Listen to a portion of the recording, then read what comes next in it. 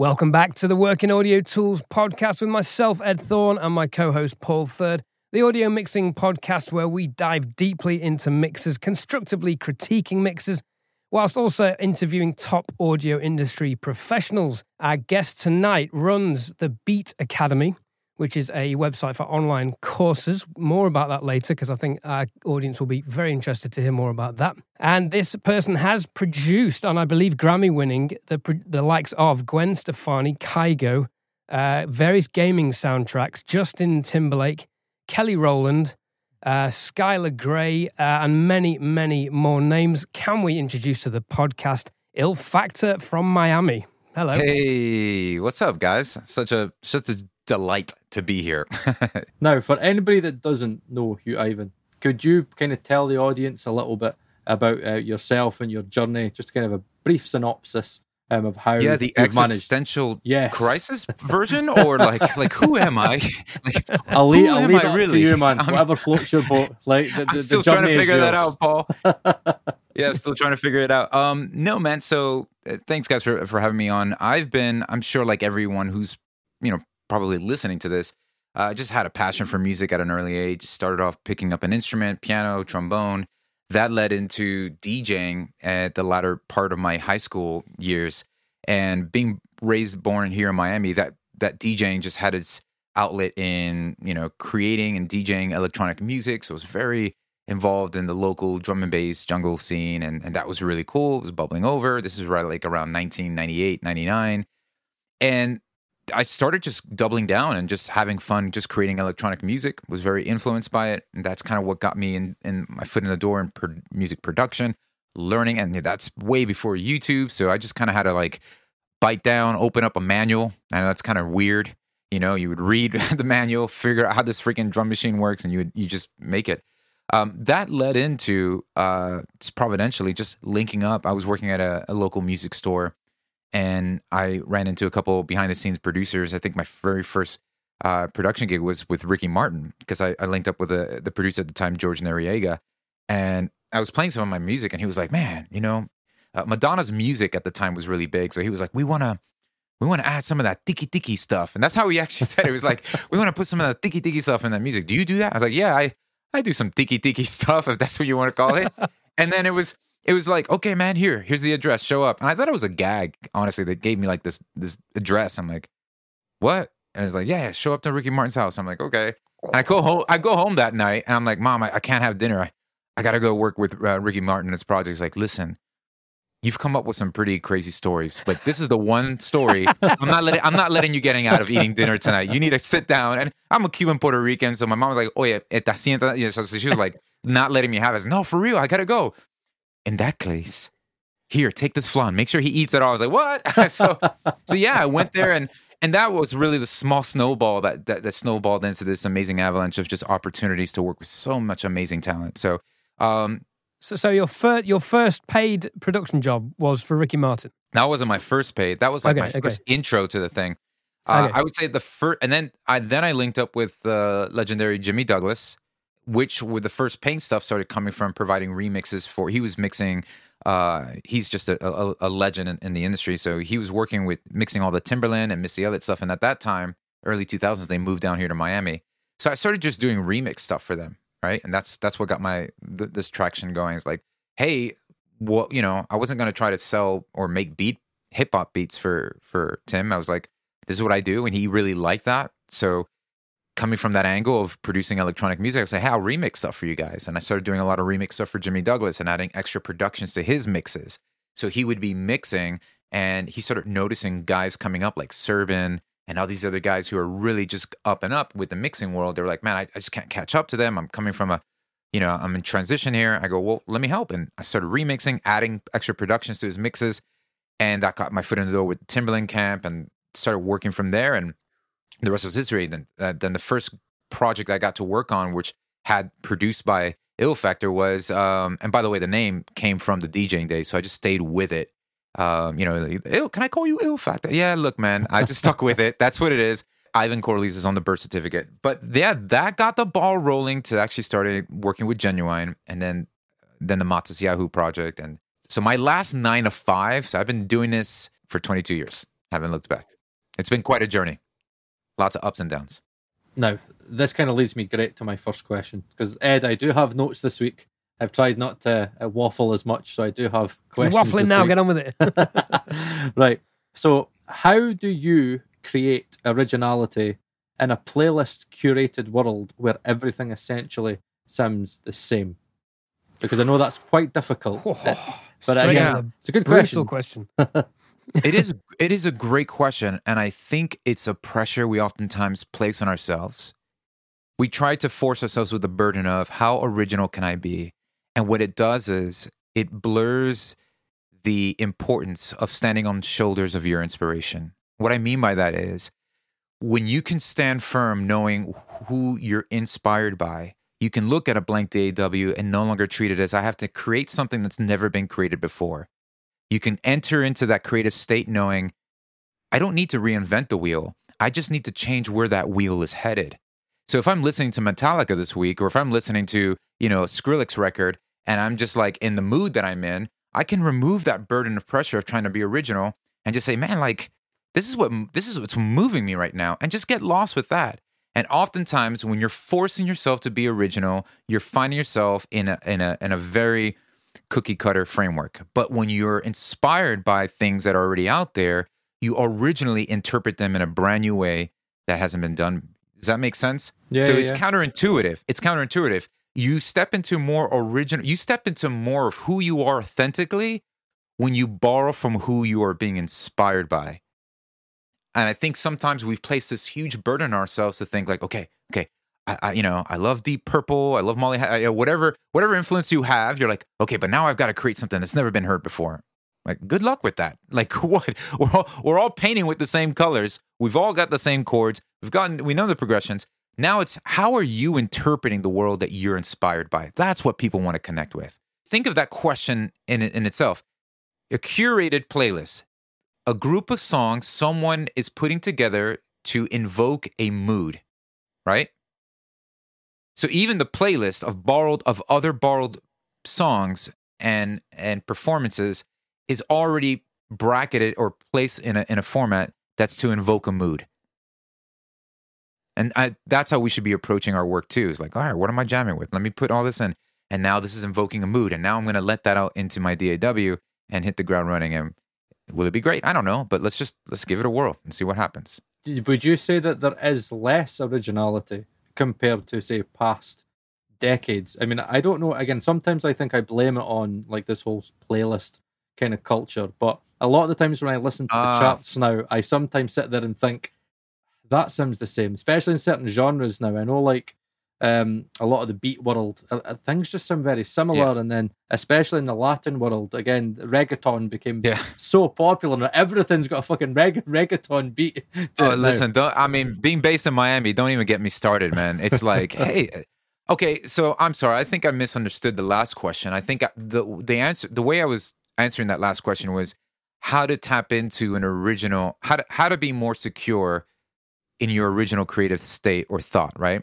I see what you're saying now. It's like, okay, in a cookie cutter world where the end product that we're seeing on charts, on radios, where it's all same, I think that's what's done a lot of damage, especially even the way the record label industry. So for instance, like I remember sitting in meetings and I would have record executives tell me, you see this chart, you see the song, Gangnam Style? That's what's hot right now. We need another one of those. And I'm like, okay, so they're chasing after the results that music is gaining, not the actual music itself. Because then when you hand over these A&Rs, the same, okay, is that what you want? Then here's a whole bucket full of that. It's like, oh, but it's not having the same impact. I know it's not having the same impact because it's not that same freaking song. But because you're 18 months late by the time that song's out. Right, exactly. And so it's this weird cycle that's happening where people are hearing the charts and they're like, that's what's hot right now, so let me go mirror that. And so there's influence and then there's inspiration, right? So there's the artists that you're influenced by. Those are the ones that have moved you towards even wanting to create. And then you can be inspired by something like, I went for a walk and I heard this thing and I want to incorporate that. I think those are two different means. In a world where everything seems to be the same, I also don't want to be bumper sticker, foo-foo, cliche. Just be yourself. Like, what the crap does that mean nowadays? Like, just be yourself. It's like, I'll tell you what, if you can remove the pressure and burden of your music expecting to achieve something, you will be much happier with the results of the music you're creating. And that's what answers that question. Because if we had a world of people, of artists that are just making the music that they're resonating with and it's resonating with other people, then check mark, right? It did what they were supposed to do. I had a creative vision. I put it down. I let it out in the world. People are resonating with it. Voila. Does it sound like that next record? Okay, cool. But when you go about it like, that's what's hot, let me chase that, let me recreate that because that's what's hot right now, it's just people are just smelling it miles away. It's like, I don't want it. And is that the label's fault? Is that purely just pressure from the labels sitting there going, this is hot right now, this is what's working, right, okay, this is what we're going to do?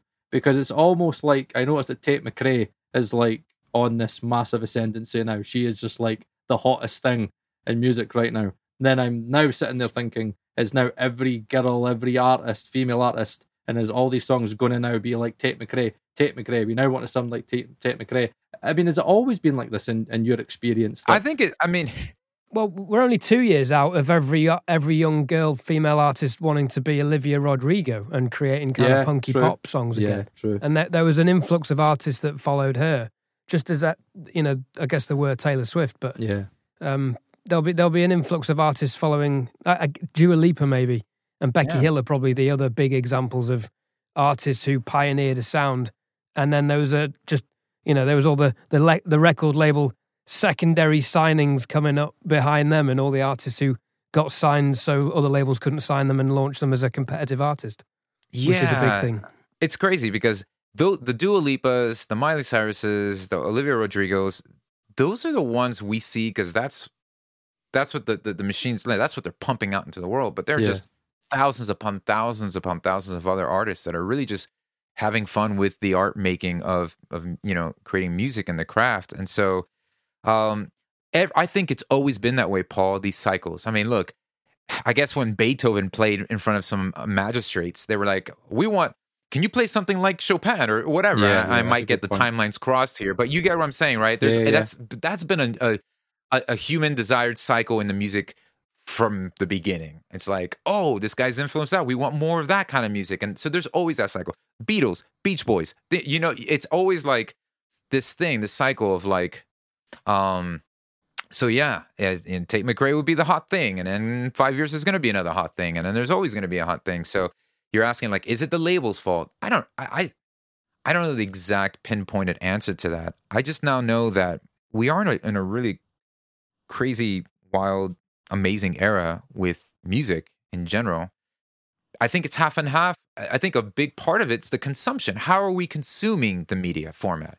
Yeah. Big difference. I don't know if you remember, I'm going to date myself here, but I remember going to the store, buying a CD, buying an LP, buying an album, sitting down, having a group of my friends. We just put play and like, whoa, zone out. There was an experience to walking through the way we consume music. But now it's like you're flicking through whatever is a TikTok session. Some kid just light his eyebrows on fire, and they just happen to use your song behind it. And so it's stapled with an entertainment consumption. And how difficult has that been for you as a producer in this new world? Because I watched an interview with Ryan Tedder, and I couldn't believe it. Like one of the best songwriters of my generation sitting there going, I could have a hit, but it doesn't necessarily mean it's actually going to get accepted by the labels because it's TikTok. Like for a producer like you with so much experience, how is that whole kind of social media TikTok generation, how has that impacted lots of modern producers? It's done two things, right? I think with every rise of new technology, there tends to be that golden space where like, wow, this is a really cool wave you can ride. There's a new gateway, yeah. Yeah, it's a new gateway, it's a new approach, and new. So I would never ever be, I would never be far from embracing change. Although for me personally, change is hard. But I would also then realize that does a lot of disrupting too. So the TikTok, the quick consumption, the attention span has the effect it's had is like, all right, if I'm not getting the real quick instant gratification, now, people, your music's got to hit from the first 5 seconds. I'm like, okay, whoa. So what are we doing? Right. And so people who are like, I need to market my music well. I need to figure out TikTok. I need to decode these things. And again, that's where those hidden burdens and pressures are being placed by a lot of artists. So when you start to step away from that and you get your 30,000 foot view and you realize, okay, what would it look like if I was just writing something that I really am emotionally invested in and just write and create? And then if it fits the narrative of the 30-second, 10-second consumption thing, whatever, but that's not going to validate, or the amount of likes or the amount of retweets isn't going to validate the art that I'm making. And so I think with a lot of artists that I develop and work with, there's a period of unlearning or untangling with the artists seeing their value based on how many retweets, reposts, things like that. So I think it's a both end. You're going to have to use the necessary means of getting yourself out there, social media. I think that's great. But I think we have to be wary with where we're placing the identity of who we are as an artist. If you're really convicted with the art that you're making, I think it's going to resonate no matter what platform you're doing, because your why isn't focused on how many TikTok dances can I do with this. I hope that makes sense. I don't know. How much mixing do you do, and how much influence on the mix do you have as a producer? That's a great question.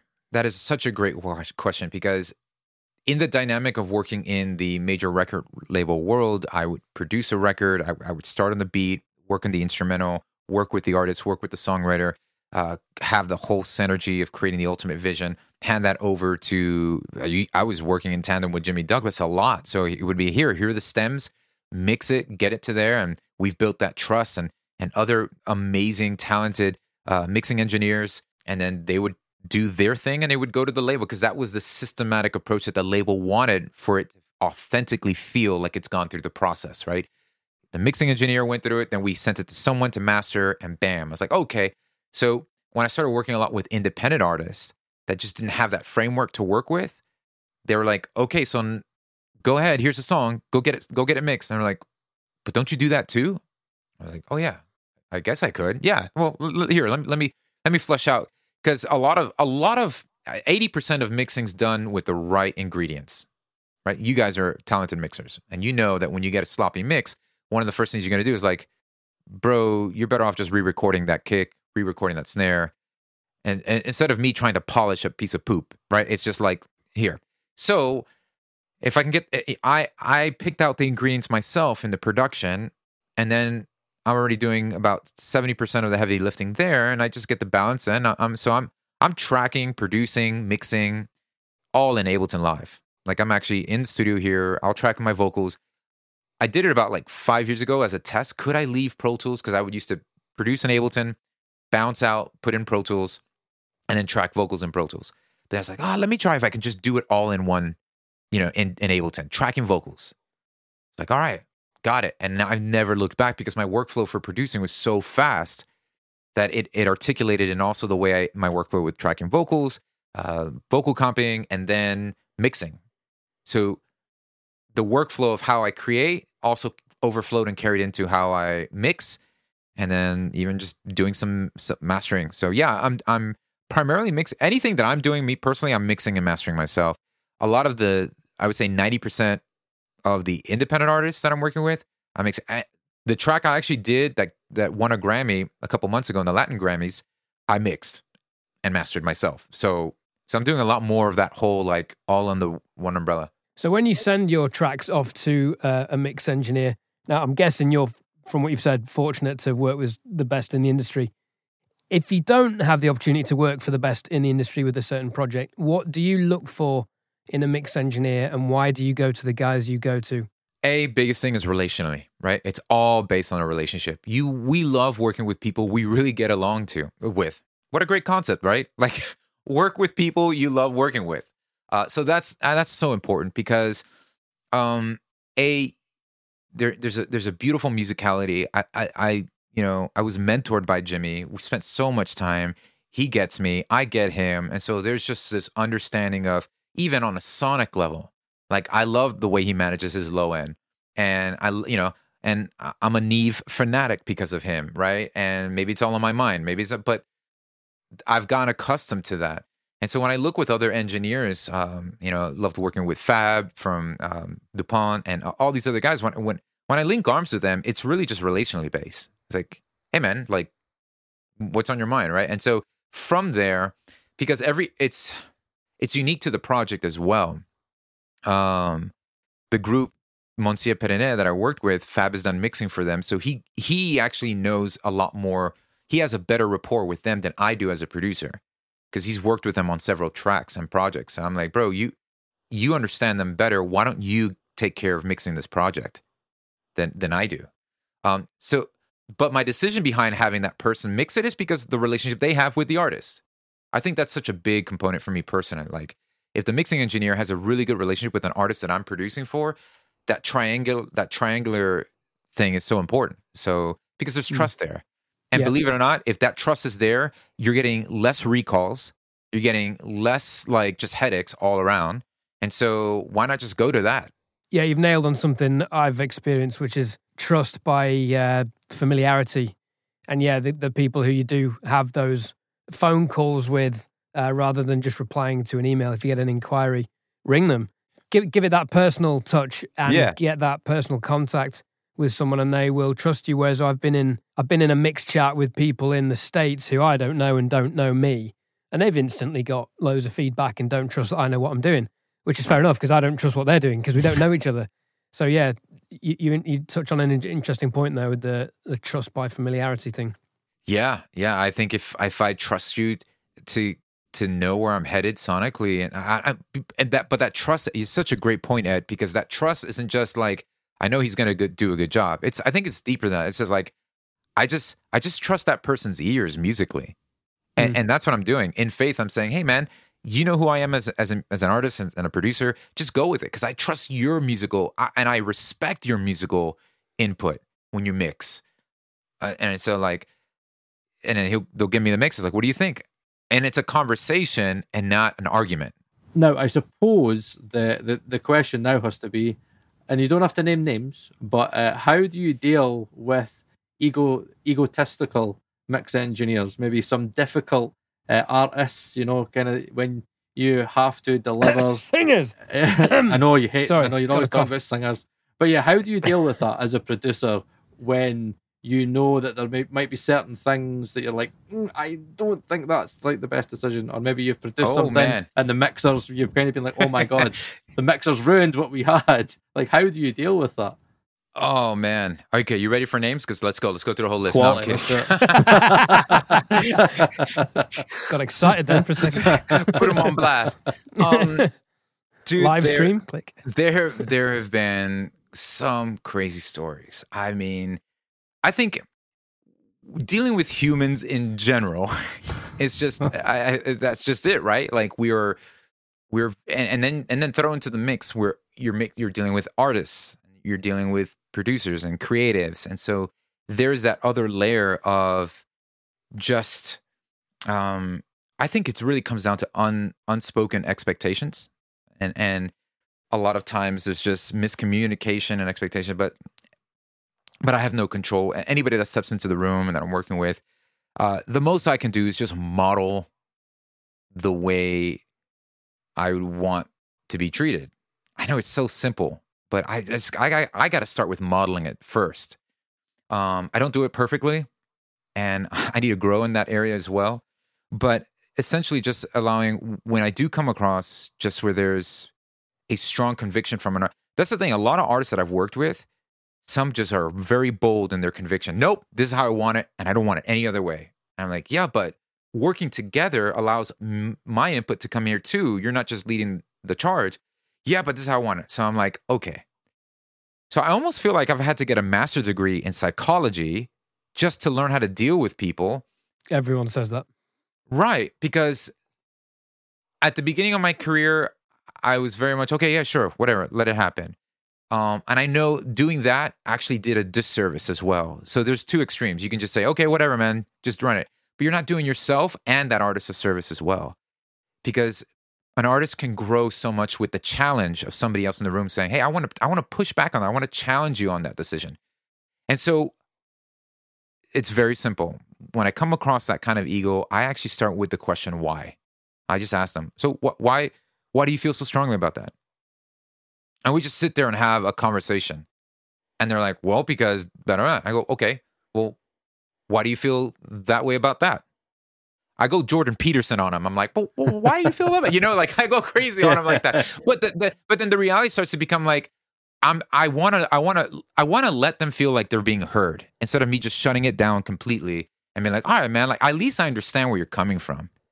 And so even when it comes down to a mix, I was like, well, cool, man. Like, why did you make those decisions with the mix? I'm just curious. I'm just asking why. Well, I thought, it needed a lot more low end, or I thought I could bring the transients up. I thought it could use an extra punch.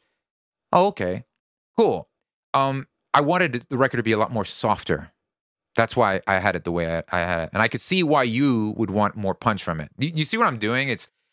Again, it's just coming back to that kind of dialogue. But man, I don't know. Sometimes there could be days where I'm like, all right, I am not even going to ask why. I'm like, why did I even get myself into this? That's the why I'm starting asking. So, but yeah, I think it's more important that they felt heard than just an immediate knee-jerk reaction. I was like, no, it's got to be like this. So there's an art to that. And I think the mature producers, those are signs of maturity in this industry. Is when you have people who not necessarily get their way, but can help the artist or the person they're working with get the best out of them, and cast that vision for what they have for them, right? So they can see the best, they can see the potential they can rise to, and being able to get that out of them. That's hard, but that's the maturity level of someone who's seasoned and done this for a while.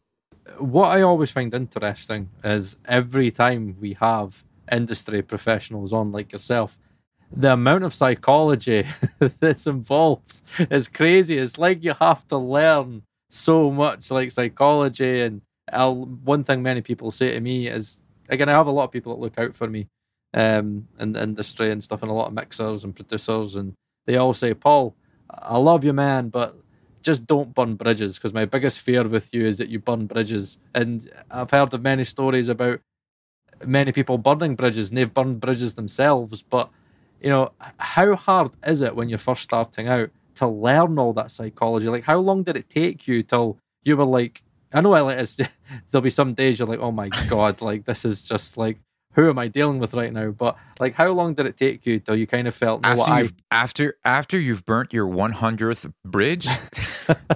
I mean, that's like after you've burned enough bridges where you find yourself on an island, then you realize I need to stop doing it. And I think that was it for me. Like I look, brought up in Miami, working in even in the hip hop scene here, it was very cutthroat. I mean, the first couple of projects I did, I was told like, this is how we work around here. I give you $50, you give me all the tracks that you were working on. I'm like, oh. So at the very beginning, the DNA of how to make it in this industry was treat people like projects or stepping ladders to get to where you want to go. And you need to have a new worldview. That paradigm has to shift, or else you're going to do nothing but burn bridges. And so when you've done that enough times, you come to pause and say, like, why is this becoming so hard for me? Why are more doors closing? Why are less opening? And it's just because I've been treating people like projects and not like people. And when you've been, and the thing is, it's like there's an old saying that hurt people hurt people. When you get burnt enough times, you feel like, well, I'm going to do it to everybody else because you know what? Pay your dues. I've gone through it, but it doesn't have to happen that way. You can end that cycle. And so I've been blessed enough to have that worldview of mine change, and just had some really good people that I loved and trust around me to help snap me out of that and model it for me. It's like, hey, bro, I don't care how much you were hurt. That's not how I'm going to treat you. And I'm like, whoa, that's refreshing. That's really rejuvenating. So yeah, it is a lot of psychology. And I think the best way you get out of it, because I don't want to put a time frame around it. For some people, they might get that lesson really quick because the one bridge they burnt was a really big one, For some people, they might repeat that same mistake for 10 years straight. I don't know. So I think the most healthy thing is you start to see that, and I hope people listening would just really grab a hold of this and really like, okay, like I don't have to burn the bridge.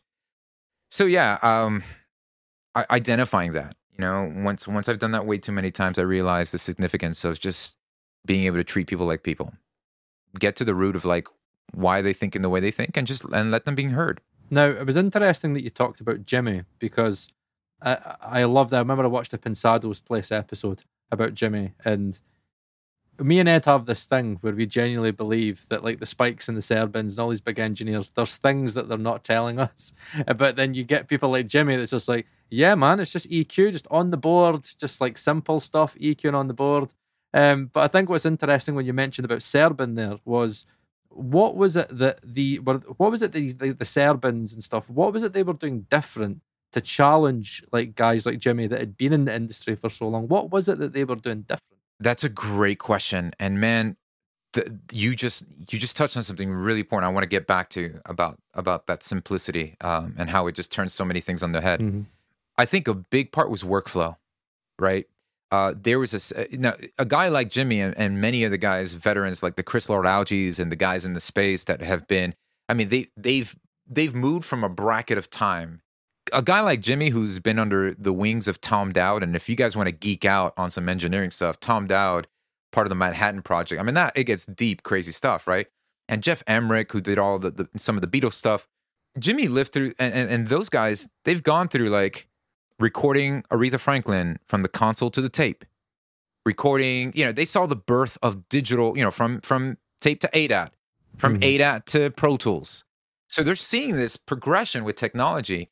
The thing is, it was now starting to catch up and change so rapidly.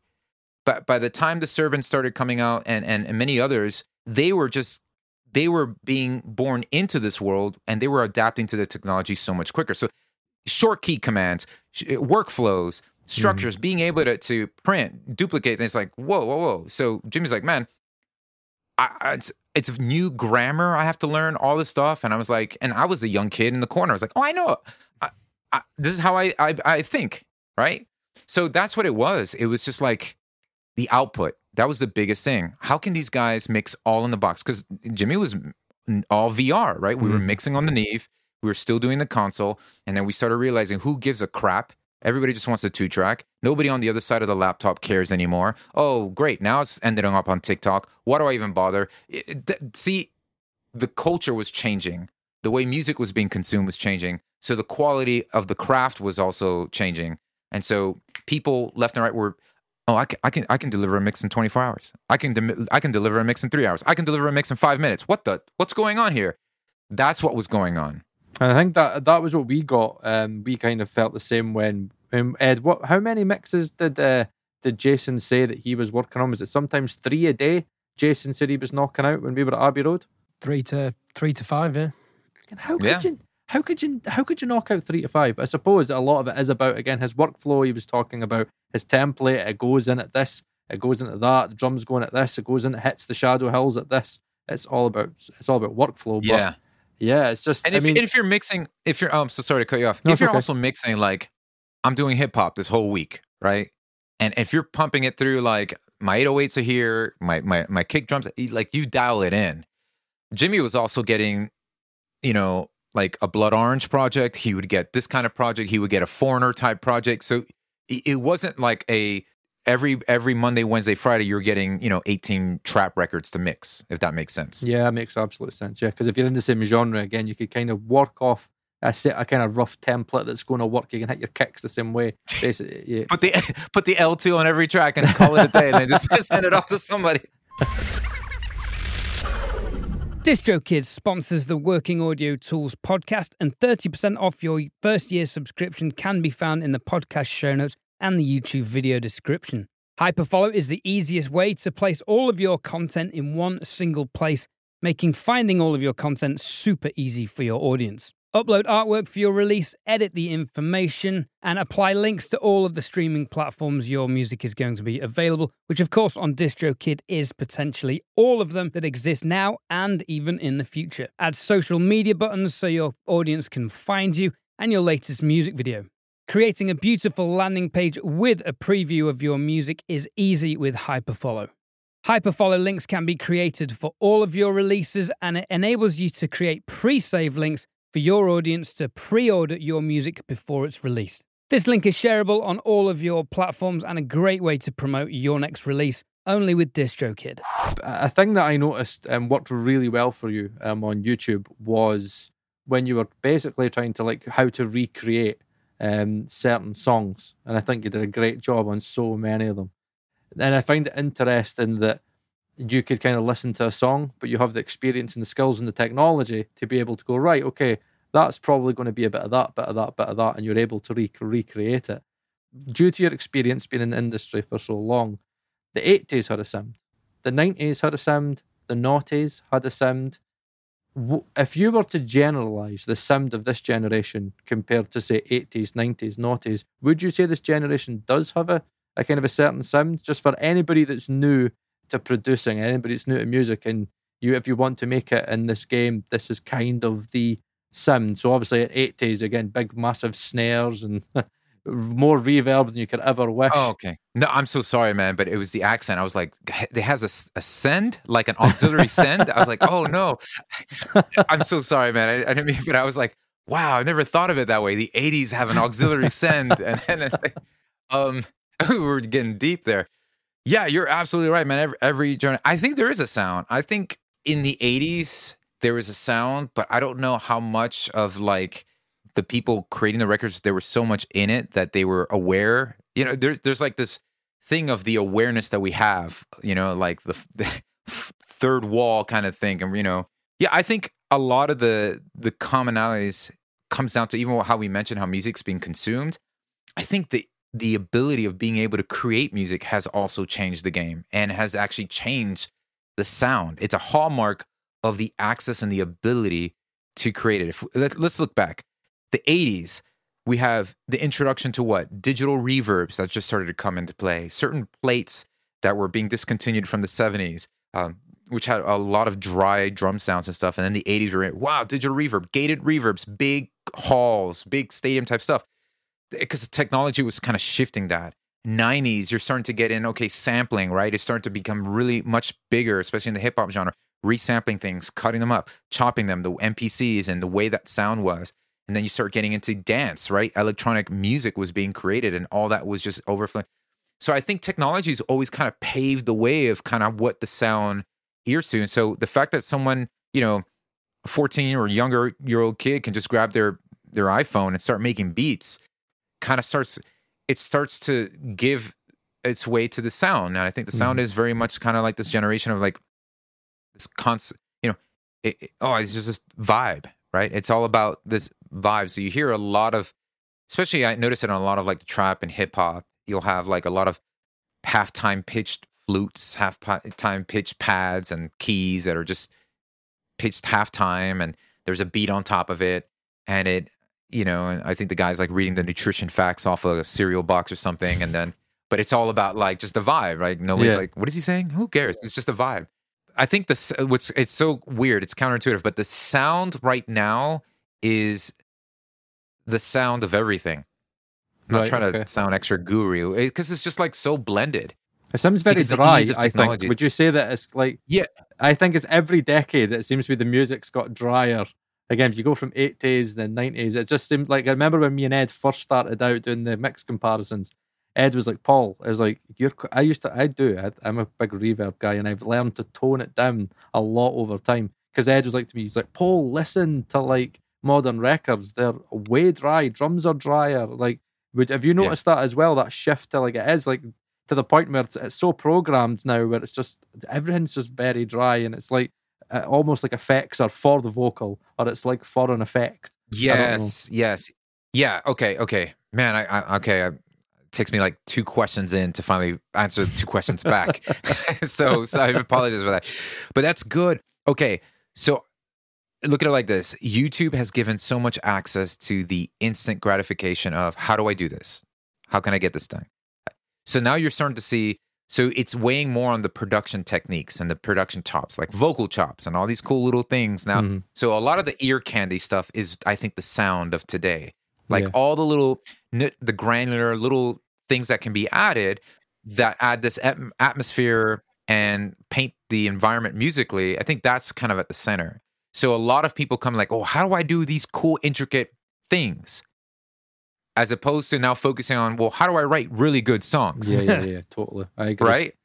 So we've gotten lost in the technicality of, but how do I get that snare to sound that way? Well, just freaking sample it. I don't know. We'll go on Splice and find it. So Yeah. And so there is the Tame Impala vibe sound. You have like this indie pop type stuff, like 1975. It's funny, like 1975 is bringing 80s back. That's what I'm saying. We're seeing technology allowing creatives to just get blurred and lost in this. This is what I grew up listening to, and that's the kind of music I want to create. And now the tools are allowing the layman person to do that.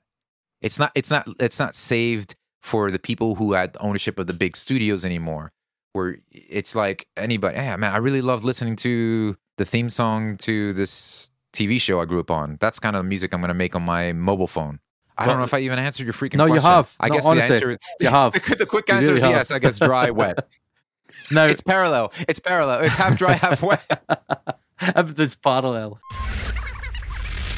Hey there, Ed here. You may recognise my voice from doing all the other DistroKid advert segments. This time I didn't want to just do a typical advert talking about stuff to do with DistroKid. I actually wanted to give you my feedback about the service because I genuinely do use DistroKid for uploading my music. And I know Paul does, and it turns out Dan Worrell does as well. I've used DistroKid since 2019. As you can see on the screen, I have 6 releases so far. It is genuinely super easy to use. The tracks get into Spotify within 24 hours, which is remarkable. Apple Music takes a little bit longer. I'd suggest giving that 10 to 14 days. The hyperfollow links are really useful for advanced promotion of your tracks, and the promo cards are really great visual aids for social media promotion. Ooh, I particularly like that one. DistroKid collect all the royalties from your streaming services, and here you can find an itemized breakdown of where all your income has come from. There's also a DistroKid referral where you can save your friends $10 per sign-up by creating your own VIP referral link. With that kind of change in technology, and with obviously there being a blend of everything, and everybody seems to be able to can just pick up from YouTube now, and I do think YouTube has a lot. YouTube's a blame for quite a lot of things, a lot of good things, but a lot of bad things. How do you feel that kind of this adaptation of technology and the amount of resources that are on YouTube, sometimes not the best information, but so much information out there, has that changed the role of what a producer was? Because it seems to me that, like, for me growing up, you had your what I class as your proper producers, and you had like your Quincy Jones, and you had all these kind of a producer was a big name, but it seems to be like now it's like, yeah, man, like, I'm a producer. I could make beats and sell them on YouTube, and now I'm a producer now, man. Like, do you think that there has been a negative side of, like, all this, change? It's been a shift, and do you think that's kind of changed, like, how a producer is viewed in, say, 2024? Yeah. First of all, Paul, kudos, bro. I thought that voice, your producer voice, is spot on, man. If this whole thing falls apart, that's your voice acting gig right there. Respect. Yeah. So I know there's a lot of people on one side of the fence that says, shame on the people who call themselves producers now that are just making 4-bar loops and 8-bar beats, right? I don't look at it that way. I think it's very genre centric in the sense of someone making hip hop beats can't be in a room with a country artist and just hand them a 2-track 8-bar loop. Yeah. Maybe they can, right? But it takes a skilled producer to be able to bring out of that circumstance, that situation, a great song that'll work and resonate with that artist. Mm-hmm. So if the producer's skilled enough, say, here's an 8-bar vibe, here's an 8-bar loop, and he's able to work synergy wise with that artist, and they come up with something great, that's what the producer should do. But if the guy's saying, well, here's this 8-bar loop, I don't know how to, here, you just go in another room and write a song, then that person's just a good old beat programmer, right? And so that's why I kind of don't want to stick to just a black and white answer to that, because I really believe it's the access of tools, even the ability to get access to information, has given people the ability to express what they're talented and gifted in. It could be just straight up like beat programming, bass lines, maybe just making a whole beat. But then maybe they can start learning and growing into, if I really want the best result out of this circumstance, I'm going to have to do more than just hand somebody an MP3 file. And those who do that and realize that grow and develop and blossom into something amazing. Those that don't, stay there. And that even leads to AI. that even leads to this whole surgence of AI, right? So I like to look at it. It's not that AI is going to replace the producer. I think it's the producers that embrace AI and utilize the tools. Correct, They're the ones that step into this brave new world and adapt well. So instead of being like, this AI is going to take, no, bro, learn it, use it. And if you need to cut a vocal as a demo to pitch for a girl and you got this AI that does it for you, that's what I'm saying. It's like producer plus the AI plus this thing. Like, put it in your utility belt and become Batman. Like, go and kick butt. Have you got any AI tools that you've come across that you're using or considering diving into? I like the STEM stuff that breaks down. I know it's not technically AI, but I would put it in there. I think it's the stuff that Excellent Audio is doing with like XO, the drum map. They map out all your drum samples, map out all the samples, and it just categorizes by sound and color. And I love that because it just takes me out of the whole go to the same folder, go to the same thing, go to the same browser, and so I can just explore, get inspired by something, and go that way. I'm actually really digging a lot of these, like, not the famous like the Weekend model voices, but these cool AI engines that allow you to upload a vocal riff that you've done, and it just it'll perform it back in another voice. I think those are pretty cool. The AI stuff that's like make me a tropical house beat, but make it polka. I'm like, what the? Okay, that's just any AI tools that are based on generative, I think are all right. Like there's a synth GPT tool. Like if you type in, I'm looking for like a fat bass line. I think that's kind of cool. Mm-hmm. It'll put that and categorize and create, spit out a sample like that. But the AI tools that assist, I think are really cool. Like Isotope's got some stuff, right? I think the assisting tools are great. But again, you do have to be familiar with the grammar so that you know how to utilize them well. Mm-hmm. And then that's how you make the best use of it. So when you're producing, how much in mind are you keeping an eye on the mix process? And I'll give you an example. I had a track come through from a producer and everything was just mono. You know, it was a stereo keyboard file, but it had all been played in the, just around middle C in the middle register. The synths were just a duplicate of the pads of that. The bass was the root note, just, all mono down the middle. Wow. And the only way I could get any stereo image out of it was creating movement with, Paul's famous auto-pan trick that I stole off him and use all the time, and backing vocals. And I sent it to a mastering engineer who said, yeah, you need to work on the stereo width. And he gave me a screenshot of the Ozone stereo imager thing. And I was like, dude, that's all I was given. Like, you're lucky it's even as wide as that. How much are you considering the mix when you're producing? I think, especially a lot of the things that I'm personally mixing, I have the unfair advantage of choosing the ingredients that I'm using to cook. Yeah, that's right. So a lot of mixing engineers don't get to choose the ingredients. They're left with mono leftover pizza from 5 years ago, and that's where and you're like, crap. So there's a balance. So for those of you, so when you get into producing, and I'm talking, and this could be DAW less or in a DAW, no matter what DAW you're using. There's this balance between capturing the original vibe, especially when I'm with the artist here in the studio in the room or with the songwriter. I want to make sure that I don't just put placeholder sounds and say, okay, I'm going to replace this later on, because that used to be a big mistake I would make. I would be like, ooh, okay, we got a cool vibe. And if I did that if I have to do that, it means those aren't the right sounds to begin with. And what if I'm forcing myself to even be inspired to write based off of those sounds? So to give you a great example, mixing from a producer standpoint is finding a drum loop, finding a kick, and I was like, oh yeah, that's dope. And I start to craft around that, and I use the compass. I navigate through my decision making by, yeah, this is a really cool vibe. This is making me feel, and this is if I know the artist behind me is like bobbing their head and like, oh, this is really cool. It ain't broke. I don't need to fix it. And now my decision making process from that moment. Let's say it's just a drum loop, some chords on a VST instrument, and a bass line.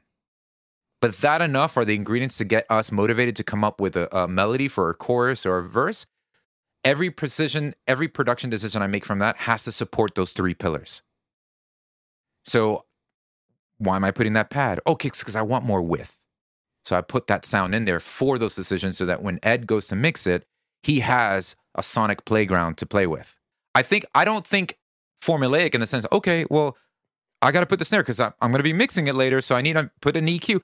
I don't need to put an EQ on every channel and cut everything between lows 60 hertz. Like that's tech talk. That's making decisions by my eyes. So if I'm putting sounds together, I'm like, well, oh, that works really well. Those two sounds, and I'm like, yeah, but you know, I don't have the artist looking at me and say, yeah, but you didn't put an EQ, and you're not using the fab filter, and you're not cutting away 5 hertz. Like, okay, I don't need to. It works well. So that's what I'm saying. So I what I do mostly is, here's the number one thing that has helped me tremendously with mixing or producing for mixing.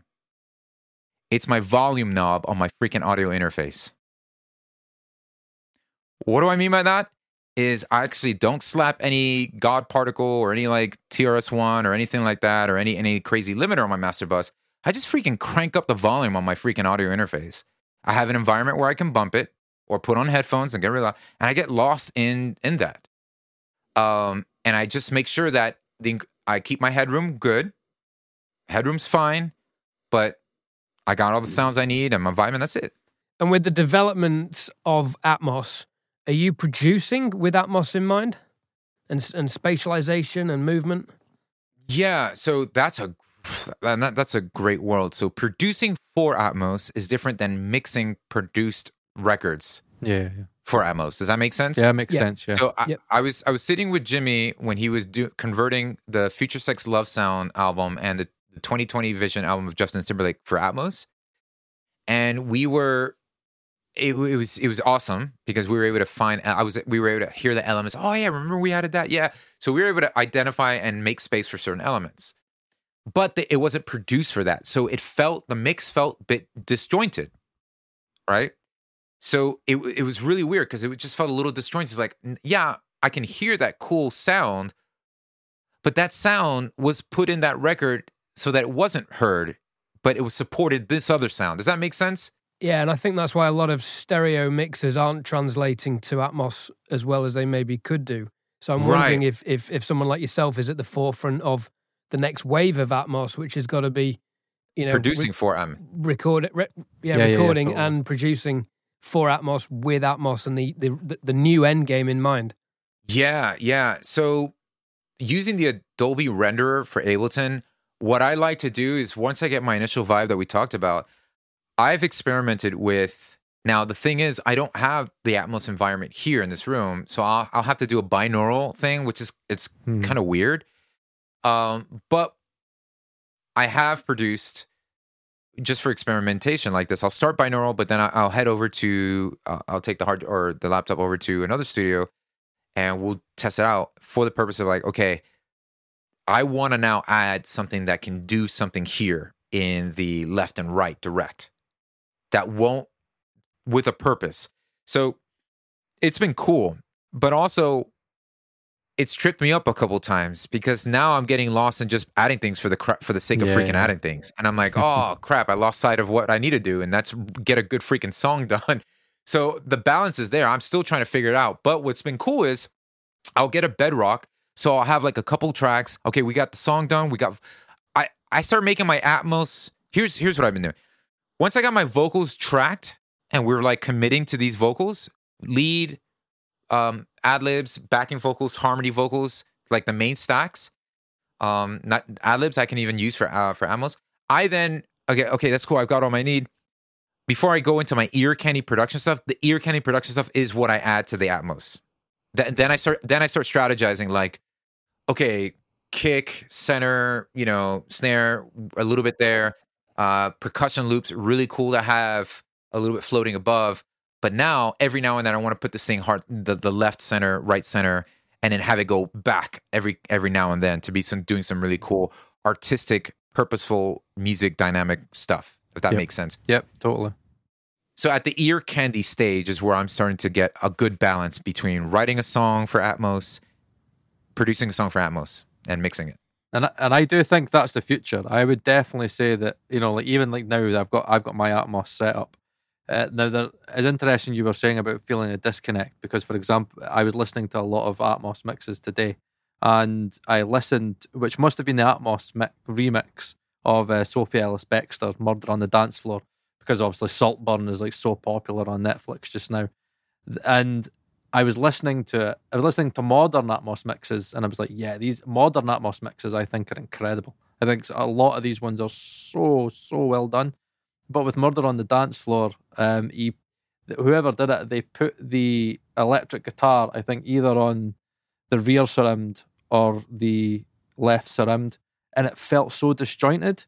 And it was like, I felt like there's like the mix there, but there's this random guitar here. And when I listen to well done Atmos mixes, I don't ever really feel that. I feel that everything's cohesive. I think that's the best way to put it. But when I've just been going through a few sessions and I was playing about with Studio Ones, like they've got a draft session in Atmos, and I could definitely see the potential of producing a record and having an artist in the room and then being able to say, oh, I'd love to kind of do this and do that and get creative with it. And that's where I could really see Atmos taking over, where you can really get the artist's vision. Because as songwriters, again, we're all songwriters, we're all creatives. I don't ever really think in stereo when I write a song. I do have, like, oh, it'd be great to have this swimming above here, and it'd be great to put this there and bring that in here and create depth and create movement. I think what Atmos is amazing for is movement. But in a question, because you've done a bit of work on Atmos, center channel seems to be a bit controversial just now, people I speak to. Some people are only putting the vocals in the center channel. Some people are saying not to do that because it then could make the vocal easy to rip and you can get like the isolated vocal on its own. Oh, okay. Yeah. What's your thoughts on like the center channel? How do you use it? I don't know. I mean, center channels. What I didn't even think about like the whole ripping thing. The thing is though, with so many of these free AI stem makers, yeah, you could do it. They're gonna get it anyways. Yeah, the RA. Like, you know, the RA, the Lala or Lala.ai or whatever. There's so many of these websites that are just ripping them off. So I think if somebody's going through the pains of swiping a vocal away, it's not going to be great quality anyways. Yeah, but totally. Like if they're going that route to do that, I wouldn't make the decision between putting, like, if I had to, like, I got to leave the vocal in the center is the best decision for the mix. Then go for that. Mm-hmm. But don't ever be the fear of like, well, somebody's going to swipe the vocal. Who cares, man? That's the best decision for the mix.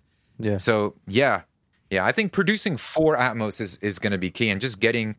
I'm still learning so much about it. I need to do more of it but what's been stopping me is then myself. I'm getting myself in the way of like, well, who's going to freaking listen to it anyways in an Atmos? Nobody has an Atmos system. They're going to go buy neural or their stupid headsets anyways. So why am I even bothering? Right. But I don't know, man. The more Apple's pushing Vision Pro, the more the VR sets, the more these environments are being created, the more of these normative environments of like, hey, spatial audio and this whole thing. Like, yeah, that's where the big, it's always tech, right? Yeah. Where's tech headed? We follow. Yep. And I think that binaurally they're getting better because Ed's tried them, and I don't think he's maybe got the same opinion as me, but I don't know if you've tried the Sony, the MDR MV1s. They are the best I've ever heard when I've listened to the Sony 360 mixes and Atmos for getting the rear information. I think it does the best for kind of making things sound that they're just behind your ear. And I really, really do enjoy listening to Atmos and 360 mixes binaurally on them than I do stereo. And I've heard countless mixes binaurally that I've went, yeah, this sounds great. Yeah, the translation can be off. Is it going to ever really work? Because again, you can't really replicate the height speakers binaurally. That's probably the hardest thing to do. But yeah. I just don't see the harm in allowing, the artist to have more creative freedom and to kind of go, well, know what, instead of basically the way I see stereo now is it's all front.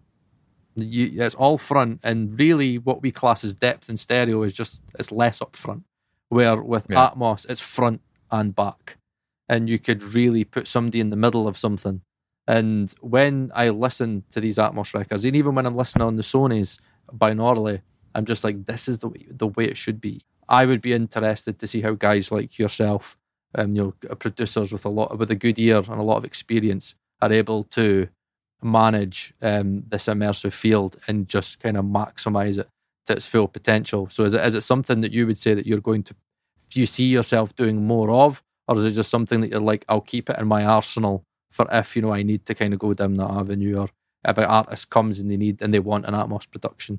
I'm looking to find more time to dig into it, and also juggling and running an online business like Beat Academy. I've kind of had one foot in on the hamster wheel there, and so I want to now venture. And now that I'm going to spend more time in just the mentorship aspect of it, it's going to free up my time to invest in myself and getting really more hands in on like figuring out Atmos. Because I've done stuff with Jimmy and we've done both the Atmos and the Sony 360 for a couple things. It was Sony made them do their whole catalog for the 360 decoder thing. So yeah, like working in that environment, I think that's it, bro. It's just so cool. And so there's actually a decoder for Ableton. I mean, you could use it for Ableton, the Dolby one as well. But there's also a cool free version that somebody's created where you can do you could do the Atmos split. And so writing for it, I mean, think of like how cool would have been if Freddie Mercury had access to Atmos. Big time. Bohemian Rhapsody, the way that Mercury had it in his head. Oh my God. Goodness gracious. It's all right because we have Muse and they will embrace Atmos, no doubt. Yeah, exactly. Will, yeah. So so working in the ecosystem is going to be really cool. So I'm excited to do that, like just producing, and then and this I think comes from stepping out of the normative narrative that all the big major record labels sometimes have. Right now they're in this mode of like, let's convert the mix, let's have an Atmos mix of it, and they're not giving a lot of the sandbox for people to be like, now we're gonna create complete immersive audio, have fun, create stuff with it. Yeah, because it's going to require them to do stuff cool that's not chart topping. You see what I'm saying? Like, it's like, so it's going to have to come from just people stepping into this brave new world on their own, with their own vision, stepping in and be like, nah, I'm going to do something really cool with Atmos, and I'm just going to, who cares if it goes to radio? Like, you need to be in this environment to experience it. So it's going to be a lot of those people doing it. I totally agree. I'm looking forward to Atmos gigs. Yeah. And then I am wondering at what point the average punter at gigs who goes to an arena gig and gets everything in stereo, but without realizing it, they're used to listening to things with the space of binaural, and then they're disappointed at the live shows. Wondering how good an Atmos live show would be. And I'm also wondering how they're going to manage that from a mix engineer point of view. As a former live sound engineer, I can't even imagine the mechanics of doing that in real time. But why would they? So live, unless it's all tracked, all the moving stuff, all the motion points are on track, which would be disappointing. So Atmos live gigs, I guess it would be multiple speaker stacks. Now at arena shows and festivals, you obviously have delays that are time aligned, so it'd just be a one huge Atmos room with delays going in all directions, because the speakers at the rear of the room would need to have delays for the front of the room, which would then you're just talking a cacophony of sound and reflections, and I can't imagine it working. And I think when the people in the middle start vomiting on themselves, it's just not working. Yeah. So, not to mention the weight of the trussing and the cabling and the speak. No, it's just. Yeah, maybe not. Okay, well, anyway, that conversation short-lived. As we digress, as audio engineers do. Now, Ivan, you're a very busy man, so I have one last question for you. Okay, and we ask this. We try and ask this for every guest we have on. A humbling moment that you have had, and probably the biggest humbling moment that you had in your career, but the one that had the most impact. One that maybe felt rubbish at the time, but actually was a pivot point that caused you to do something different that led to success, maybe. It actually, the criticism of failure. Yeah. It ties in with right around the same time I started to work with Jimmy, and there's one line that really put a lot of things in perspective to me. I'll never forget it. So I was trying to get tracks placed on like some upcoming big name artists projects, whether it was like a Rihanna or something like that. And I was just being so discouraged that nobody was really like, no heads were turning, nothing was going on.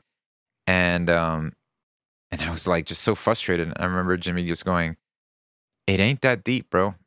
It's not your music. It's just, it's a lot more political than you think." And I was like, oh, because my identity was wrapped up in others validating the music I was creating. And so if I wasn't getting the approval or the acknowledgement that I thought the music should have, I just thought I just wasn't a good creative person. I just thought I was, just schmuck. I didn't know. So my identity was really deeply it was deeply rooted in the validation from other people. And so until it really just dawned on me, it's like, yeah, it really ain't that deep. All right, I'm going to just make the music I want to make anyways. And that's when actually a lot of the things start to generally fall into place. So ironically enough, when I stopped chasing, Rihanna's looking for this kind of record, so make that kind of record. Okay, this is what they want. I'm going to do exactly what they want. And it never landed on anything. The moment I would leave that alone and focus on, well, this is the music that I really want to make then, and work with the artists I really want to work with, or the songwriters, that's the stuff that, hey, guess what, man? This guy loves that song. We want to cut it. Like, what? So that was humbling because it allowed me to really view that, that my identity was not rooted in other people's validation for the music I was making. It's interesting you say that because Miley Cyrus has just come off the back of winning her first Grammy, saying exactly that. She'd written to chase things like that and please labels. And this was not the first, but one of the key moments when she decided, I'm just going to focus on my thing. Grammy, brilliant. Yeah, that is the very heart of what I'm saying. And it's, it was humbling because being honest to yourself, isn't it? And integrity. I think it's very easy with what we do being so connected to our ability, and our success is connected to our ability. And we do take that personally. Certainly, I know with mixing, Paul and I have struggled sometimes maybe with some of the comments we've had on mixers. And, we want credit for the things that we've done well, but the very nature of the industry on all levels, not just posting mixed critiques on YouTube and getting comments, is that people will only dwell on the one negative they've heard. Oh, man. In an otherwise fantastic mix. Do you know what I mean? Don't even get me started in the world of YouTube. I mean, the 5,000 awesome comments, and then the one guy who's like, I can hear you. That's not how it sounds. I'm like, oh. And I just have to like pause and think, like, what does it take for a person to go out of their way and write stuff like that? All right, man. It's just they're on another level as well. So I think it's okay, people listening to a mix and finding the one or two things that they would do differently. And it may be that there's one or two things that are just wrong with the mix. And that's fine. And we are very aware that putting ourselves in this environment, we're going to attract those kind of comments. But what people overlook is the fact that we get dozens of comments on dozens of mixes, on dozens of videos. And it adds up. And I had a month off YouTube, I think, because I needed time off just from the comments. I needed to kind of grow before I could embrace it again. Yeah. So that's good, man. That's wisdom. It's tricky, but we love it. And it drives us to be better, I think, at the end of the day. Wow. I think that's been a fascinating episode again. Ivan, it's been so great getting a producer's perspective, because I'm an advocate of getting as many different perspectives on our job as possible. And for me, that means being a musician and recording, being a recording engineer and seeing how musicians work, being a recording engineer and mixing and seeing how the recording process works. And at some point, I will get my head around mastering to fully understand how my mixing work is affecting mastering. So it's been great to get your perspective. Thank you for your time on that. Good luck with your Atmos production. I'm excited to hear that. Yeah, me too. I'm excited to see what comes out of it. But yeah, super cool, man. Yeah. Thanks for letting me hang with you guys. No worries. It's been emotional from me. Thank you for listening, guys. Remember, you can get 30% off your first year subscription at DistroKid, who are sponsoring the podcast. It's been emotional. So again, everybody, if you've liked this podcast, and remember, leave as much kind of comments as you want. Give us as much engagement as we need. Share, do what you need to do, all the great things. My name's Paul Third. That's Ed Thorne. Ivan, thank you so much for your time, and we will see you again next week. Yeah, take care.